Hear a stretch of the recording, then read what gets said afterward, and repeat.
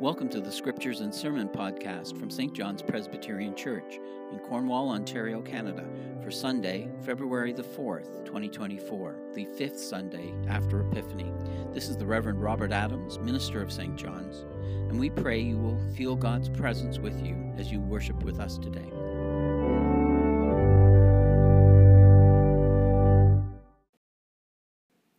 Once more, let us come before God in prayer. Let us pray. Lord God of shining splendor, your voice makes the earth tremble in wonder. Overshadow us with your Spirit, so that we may hear your word and live as faithful disciples and covenant people. We pray these things through Jesus Christ our Lord, to whom with you and the Holy Spirit be all honor and glory, this day and forevermore. Amen.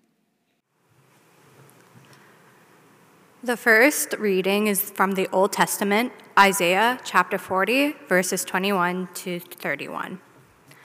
Have you not known? Have you not heard? Has it not been told to you from the beginning? Have you not understood from the foundations of the earth?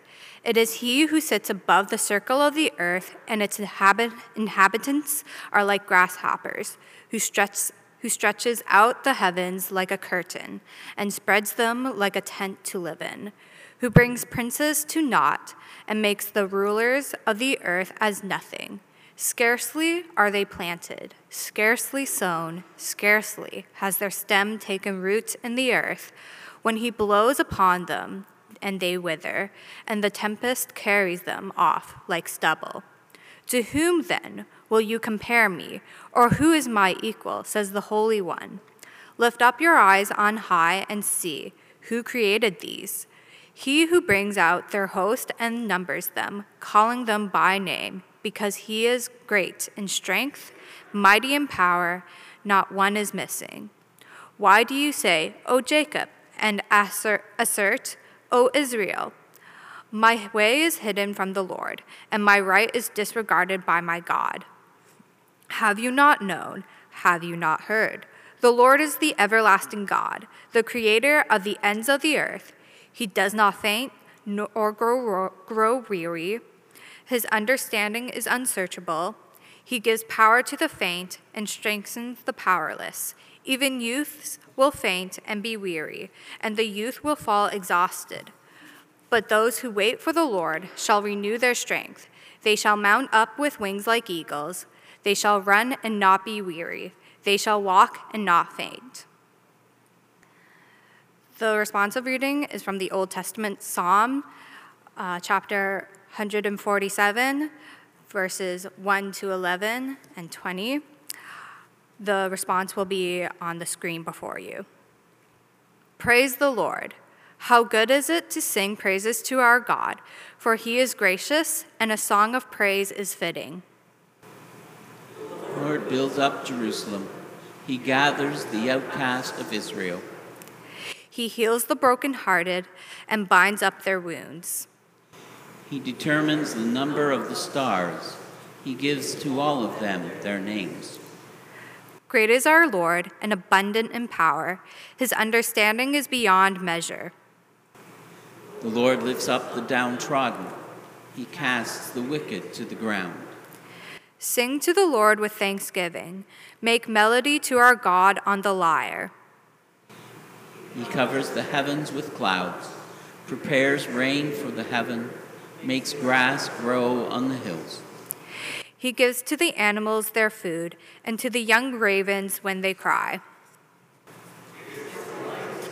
In the strength of the horse, nor his pleasure in the speed of the runner. But the Lord takes pleasure in those who fear him, in those who hope in his steadfast love.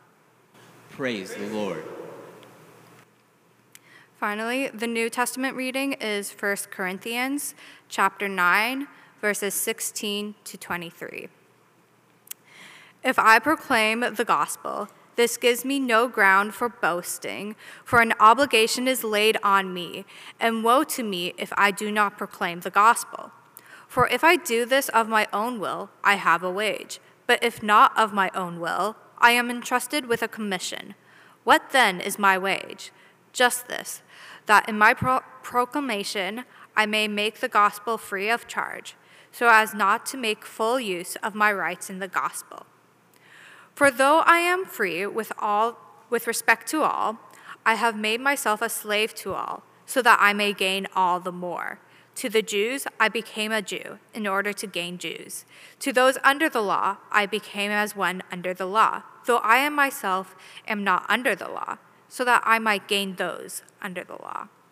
To those outside the law I became one outside the law, though I am not outside God's law, but I am within Christ's law, so that I might gain those outside the law. To the weak I become weak, so that I might gain the weak. I have become all things to all people, that I might by all means save some. I do it all for the sake of the gospel, so that I might become a partner in it. Our gospel reading for this morning is taken from the Gospel according to Mark. We read Mark chapter 1, verses 29 to 39. Let us listen now for God's word to his people. As soon as they left the synagogue, they entered the house of Simon and Andrew with James and John. Now Simon's mother-in-law was in bed with a fever, and they told Jesus about her at once. He came and took her by the hand and lifted her up. Then the fever left her, and she began to serve them. That evening at sundown, they brought to him all who were sick or possessed with demons, and the whole city was gathered around the door. And he cured many who were sick with various diseases and cast out many demons. And he would not permit the demons to speak because they knew him. In the morning, while it was still very dark, he got up and went out to a deserted place, and there he prayed. And Simon and his companions hunted for him. When they found him, they said to him, "Everyone is searching for you." And he answered, "Let us go on to the neighboring towns, so that I may proclaim the message there also, for that is what I came to do." And he went throughout Galilee, proclaiming the message in their synagogues and casting out demons. Friends, this is the word of the Lord. Thanks be to God for his word to us. Friends in Christ, what I say to you this morning is proclaimed in the name of the Father, and of the Son, and of the Holy Spirit. Amen. In 1989, the Japanese-American theologian Kosuke Kiyama wrote a book entitled 3 Mile an Hour God. The title of the book comes from the fact that the entirety of Jesus' ministry was conducted as Jesus walked from place to place. And 3 miles an hour just happens to be the average speed at which an adult male can walk. Therefore, Jesus was a 3 mile an hour God. Koyama's book then describes people's encounters with the divine and the difference that has made in their lives. In the same way, we have that sense in these readings from the opening chapter of Mark's Gospel that we've been reviewing over the last little while. That Jesus stoops to touch the leper and pauses to hear the story of those who are lame and cannot walk. Despite the fact that Mark in his Gospel seems to constantly be pressing us forward, the 3 mile an hour God comes to a complete halt when he encounters those who are in need. In these verses from Mark chapter 1 that we read this morning, we are confronted by just such a contradiction. These 10 verses that we read contain no less than 3 distinct episodes in Jesus' ministry and countless healings. And yet in every encounter, there is that sense, isn't there, that Jesus takes a moment and pauses with each and every person, that he speaks into their deepest need and heals them of their deepest want. But not just heals them.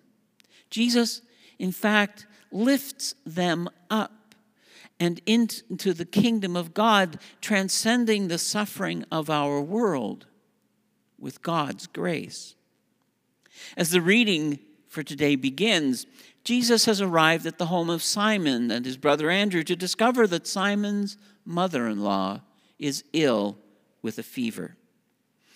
Now, in the culture of Jesus' day, this would have been a great loss of faith for her. To receive visitors into your home and not be able to greet them and to serve them as a host would be a great problem.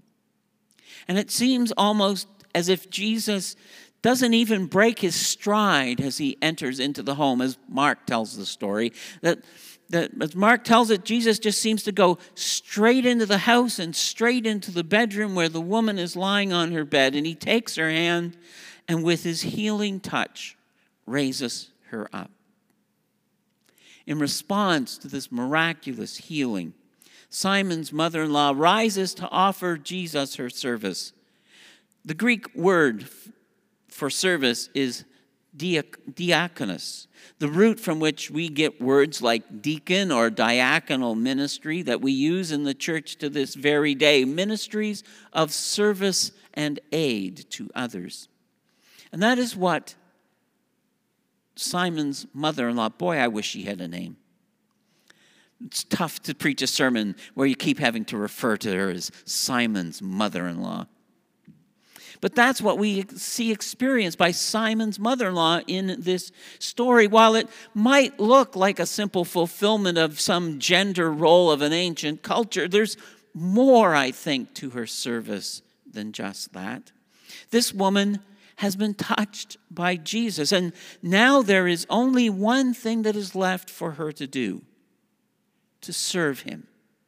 Her encounter with Jesus has elevated the daily tasks that she performs into acts of worship as she serves Jesus. Mark's account of this time in Simon's home continues with even more healings. Mark tells us that all of the people of that town, of the town of Capernaum, when they learned that Jesus was at Simon's house, brought all of the sick people and all of those who had been possessed with demons that he might heal them. There's a sense of enormity in the task, isn't there? Mark, who is so sparse with his words, he doesn't do adjectives much if you take out the word immediately, which he uses a great deal. Mark, who is so sparse in his words, throws in that little adjective: all.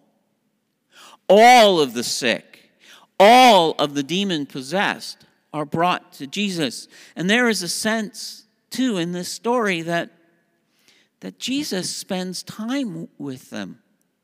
Perhaps a moment or two with each one to touch, to hold, to lift up. Surely, Jesus could have just simply waved his hand. And with one quick phrase in Aramaic, everybody would have been healed in a blink of an eye.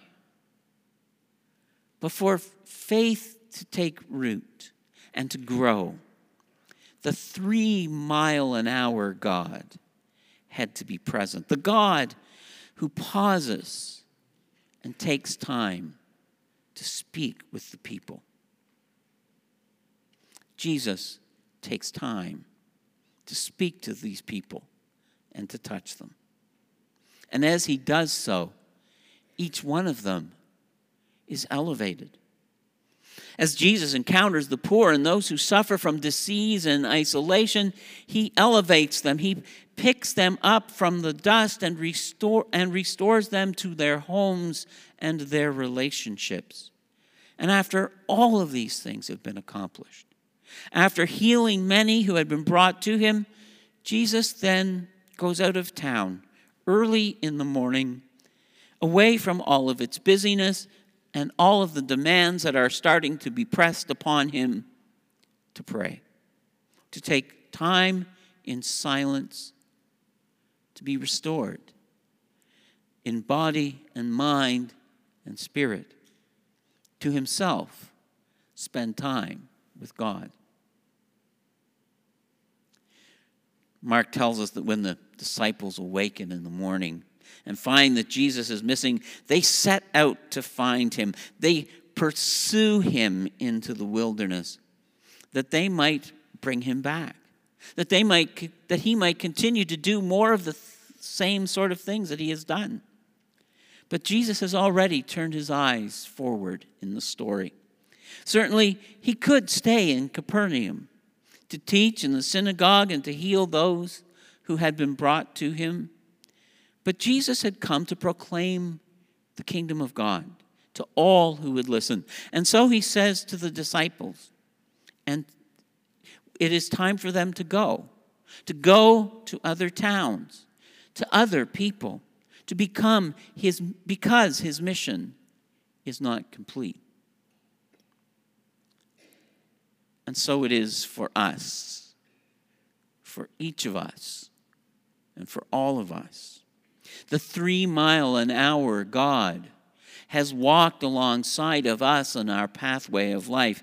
He has spoken to us refreshing words into the dry dust of our souls and given to us life and joy.